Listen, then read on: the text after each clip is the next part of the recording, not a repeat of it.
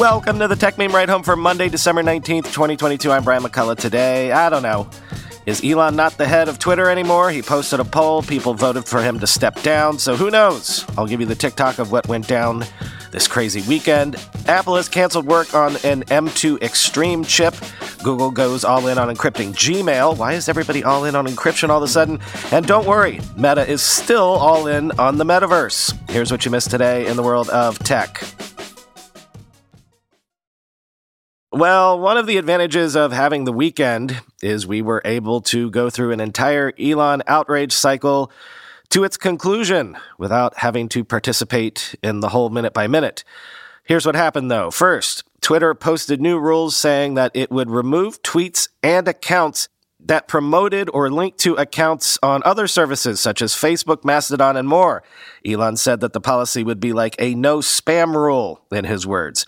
Quoting The Verge, Twitter will no longer allow users to promote their presence on certain social platforms, including Facebook, Instagram, Mastodon, Truth Social, Tribble, Nostr, and Post. In a post outlining these changes, Twitter says it will take action against users that violate this policy, quote, at both the tweet level and the account level, end quote. This means users can no longer include links to their profiles on other social networks in their Twitter bio, nor can they send out tweets directing users to check out their Instagram or Facebook accounts. The policy doesn't just include links from other platforms either. It even extends to posting usernames or handles from competing platforms without URLs. While Twitter's support page implies that users can no longer tweet out posts from banned platforms unless it's cross-posted to both platforms, a tweet from Elon Musk appears to contradict this policy, quote, casually sharing occasional links is fine, but no more relentless advertising of competitors for free, he explains. Twitter may also suspend accounts, quote, used for the main purpose of promoting content on another social platform and will no longer allow users to link to third-party link aggregators like Linktree or LinkBio. Despite all this, Twitter is still fine with the paid promotion of these banned platforms, although this feature doesn't seem to be available yet, end quote.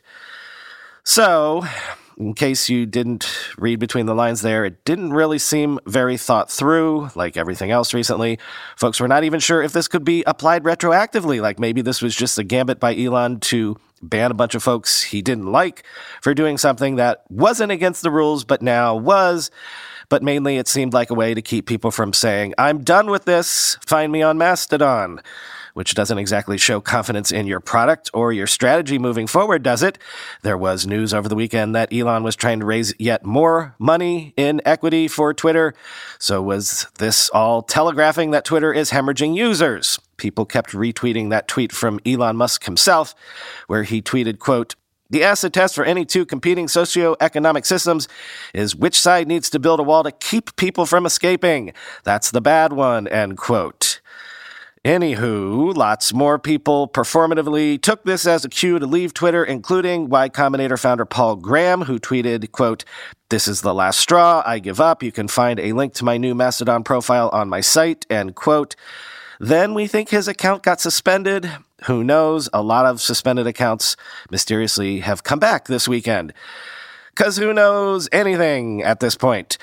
As of this morning, Twitter had deleted Twitter Safety's thread and the webpage detailing this new policy to prevent accounts from promoting other social media platforms. They also silently removed the policy page that detailed the rules that caused this whole brouhaha. So, again, was this a whole 24-hour storm that is now over? Elon himself tweeted, quote, going forward, there will be a vote for major policy changes. My apologies won't happen again, end quote. But then he posted a Twitter poll asking, quote, should I step down as head of Twitter? I will abide by the results of this poll, end quote. He added shortly after, quote, as the saying goes, be careful what you wish, as you might get it, end quote. The poll, by the way, stopped running a few hours ago, and the yes, you should step down answer got 57.5% of the vote. So I guess this means Elon will step down as head of Twitter. Doesn't mean he'll sell it. He'll still be the owner. But, I mean, also, we did kind of assume that this would happen soon anyway. I think I said at some point a few weeks ago, the odds of Elon being still day-to-day at Twitter by January 1st seemed like 0% to me. So maybe there's somebody already waiting in the wings who's going to be announced as the head of Twitter this afternoon if the recent cadence of Elon attention-grabbing continues as it has been. But maybe the bigger question is if, as we all expected, Elon is done now with his brief messing around and finding out with Twitter. What does that mean for the lifespan of Twitter itself?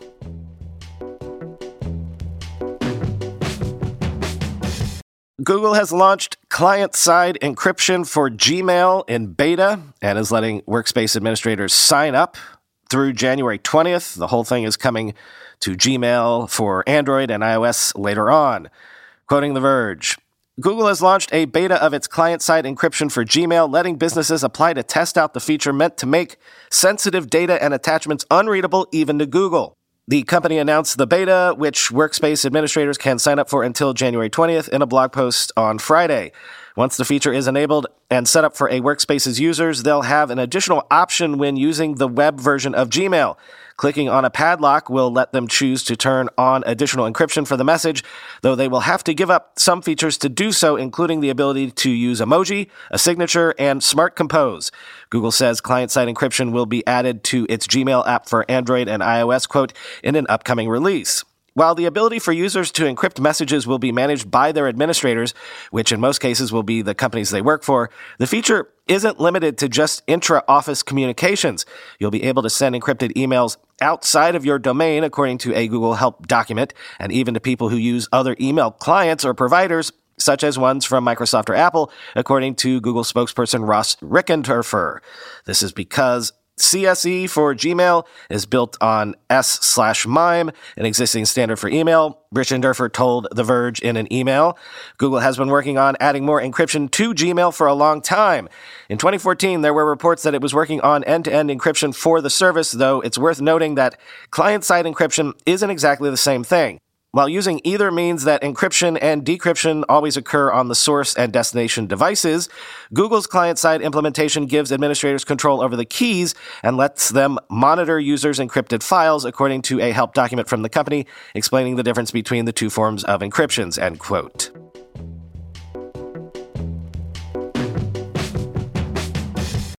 Binance US has agreed to acquire Voyager Digital's assets out of bankruptcy in a deal worth around $1 billion, subject to approval at a hearing on January 5th. Quoting Bloomberg, Voyager selected Binance US as the highest and best bidder after reviewing options, the company said in a statement Monday. The bid, quote, set a clear path forward for Voyager customer funds to be unlocked as soon as possible, end quote, according to the statement, and the company will aim to return crypto to its customers in kind. The deal values Voyager's crypto portfolio at just over $1 billion and includes another $20 million for incremental value. The deal is subject to bankruptcy court approval, and a hearing is scheduled for January 5th. Voyager collapsed into court protection in July. Its assets were set to be purchased by FTX, but that deal crumbled when FTX itself went bankrupt in November, end quote.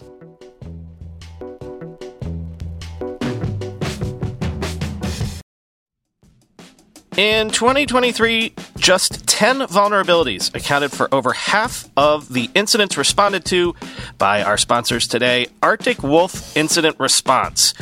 Wouldn't you love to know how to take these vulnerabilities off the table and make life more difficult for cybercriminals? That's just one of the essential insights you'll find inside the Arctic Wolf Labs 2024 Threats Report.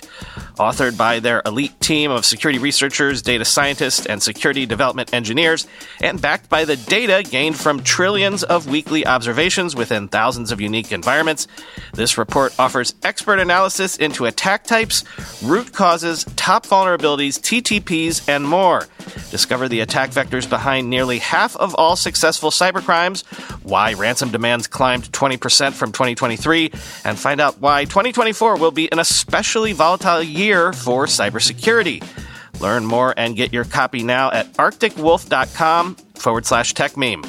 That's arcticwolf.com/techmeme. Whether you're selling a little or a lot, Shopify helps you do your thing, however you ka-ching. As you know, I still run the first company I ever founded 25 years ago entirely on Shopify these days. Shopify is the global commerce platform that helps you sell at every stage of your business, from the launch your online shop stage to the first real-life store stage, all the way to the did we just hit a million orders stage. Shopify is there to help you grow the whole way. Whether you're selling scented soap or offering outdoor outfits, Shopify helps you sell everywhere, from their all-in-one e-commerce platform to their in-person POS system, wherever and whatever you're selling. Shopify's got you covered. Shopify helps you turn browsers into buyers with the internet's best converting checkout, 36% better on average compared to other leading commerce platforms. And sell more with less effort thanks to Shopify Magic, your AI-powered all-star. What I love about Shopify is that you can take any business to the next level, even 25-year-old ones, but especially 25-day-old ones. Sign up for a $1 per month trial period at shopify.com/ride, all lowercase. Go to shopify.com/ride now to grow your business no matter what stage you're in. Shopify.com/ride. Sources say Sam Bankman-Fried plans to reverse his decision to contest his extradition to the United States. Legal experts say any trial here in the U.S. is likely more than a year away, but at the very least, SBF appears to be ready to come home and get on with it. Quoting the Washington Post, Sam Bankman-Fried, the disgraced and indicted former cryptocurrency executive, spends his days in a Bahamian jail, watching movies and reading news articles about himself, holding out a sliver of hope that he will be granted bail and soon leave, according to a prison official who interacts with him on a regular basis. Bankman-Fried might also soon decide to give up fighting extradition and allow himself to be brought to the United States to face charges, the official said. Days after he arrived at the prison known as Fox Hill, Bankman-Fried remains in, quote, good spirits in the facility's sickbay, where he has been undergoing a medical evaluation for several days, and he has expressed confidence that his lawyers will persuade a judge to grant him bail after their first attempt failed, said the official, who spoke on the condition of anonymity because they were not authorized to speak to the media.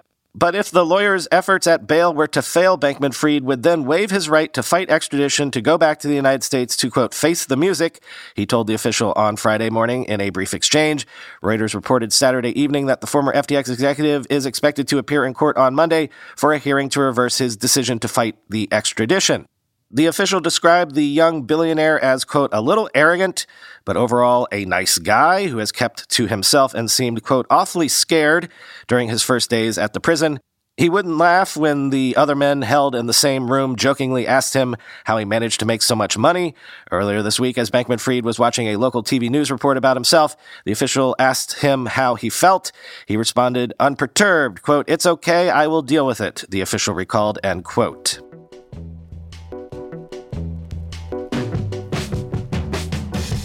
Mark Gurman, Apple Scoop Monday, in his weekly newsletter, Mark reports that Apple is working on a Mac Pro with an M2 Ultra chip, but has canceled the so-called M2 Extreme chip, which was supposed to come with double the compute power.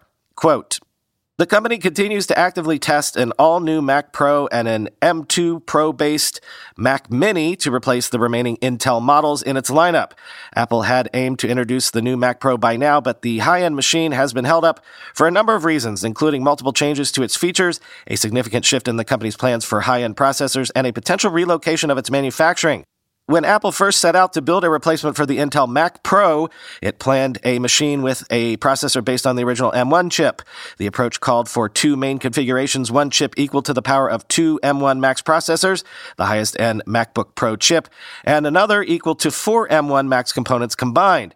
The dual M1 Max chip ended up first launching in the Mac Studio as the M1 Ultra, and Apple decided to push back the Mac Pro to the M2 generation. The company then planned for the Mac Pro to come in two configurations, an M2 Ultra version and a double M2 Ultra that I've dubbed the M2 Extreme. The M2 Ultra chip is destined to have some serious specifications for professional users, including up to 24 CPU cores and 76 graphics cores, and the ability to top out the machine with at least 192 gigabytes of memory. An M2 Extreme chip would have doubled that to 48 CPU cores and 152 graphics cores. But here's the bad news. The company has likely scrapped that higher-end configuration, which may disappoint Apple's most demanding users, the photographers, editors, and programmers who prize that kind of computing power. The company made the decision because of both the complexity and cost of producing a processor that is essentially four M2 Max chips fused together. It also will help Apple and partner Taiwan Semiconductor Manufacturing save chip production resources for higher volume machines. Moreover, there are concerns about how much consumers are willing to spend. Using the highest end M1 Ultra chip pushes the Mac Studio up to $5,000, only $1,000 less than the current Mac Pro.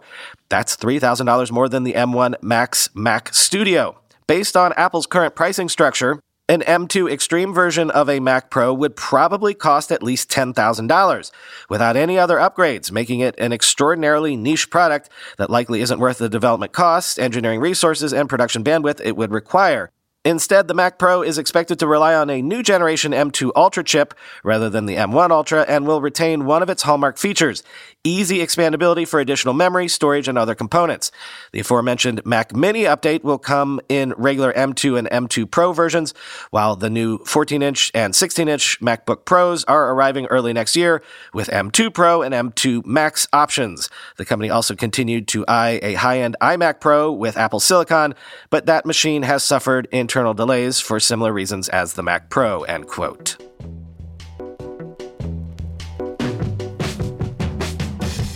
Finally today, remember the metaverse? Yeah, well, full speed ahead with that, apparently. Meta CTO Andrew Bosworth says that the company plans to devote around 20% of its overall costs and expenses to its Reality Labs division, where the metaverse is ostensibly being built in 2023, up from 18% in terms of resource allocation in Q3 of 2022. Quoting Bloomberg, Facebook parent company Meta Platforms will continue to devote about 20% of its overall costs and expenses to Reality Labs in 2023, despite questions about the business division focused on augmented and virtual reality and the so-called metaverse. Meta stock is down nearly 65% this year, and some have questioned Meta CEO Mark Zuckerberg's expensive bet on the metaverse, which comes as the company has cut other costs, including widespread layoffs. Reality Labs reported a loss from operations of $9.4 billion through the first 9 months of the year. Meta's legacy family of apps, by comparison, brought in roughly $32 billion in profit during that same period. Bosworth said 2022 had been harder than expected. Quote, economic challenges across the world combined with pressures on Meta's core business created a perfect storm of skepticism about the investments we're making, he said. Still, he added, pulling back on future bets to focus on short-term goals alone can have, quote, disastrous consequences. A 20% investment in futuristic technologies is a, quote, level of investment we believe makes sense for a company committed to staying at the leading edge of one of the most competitive and innovative industries on Earth, he said, end quote.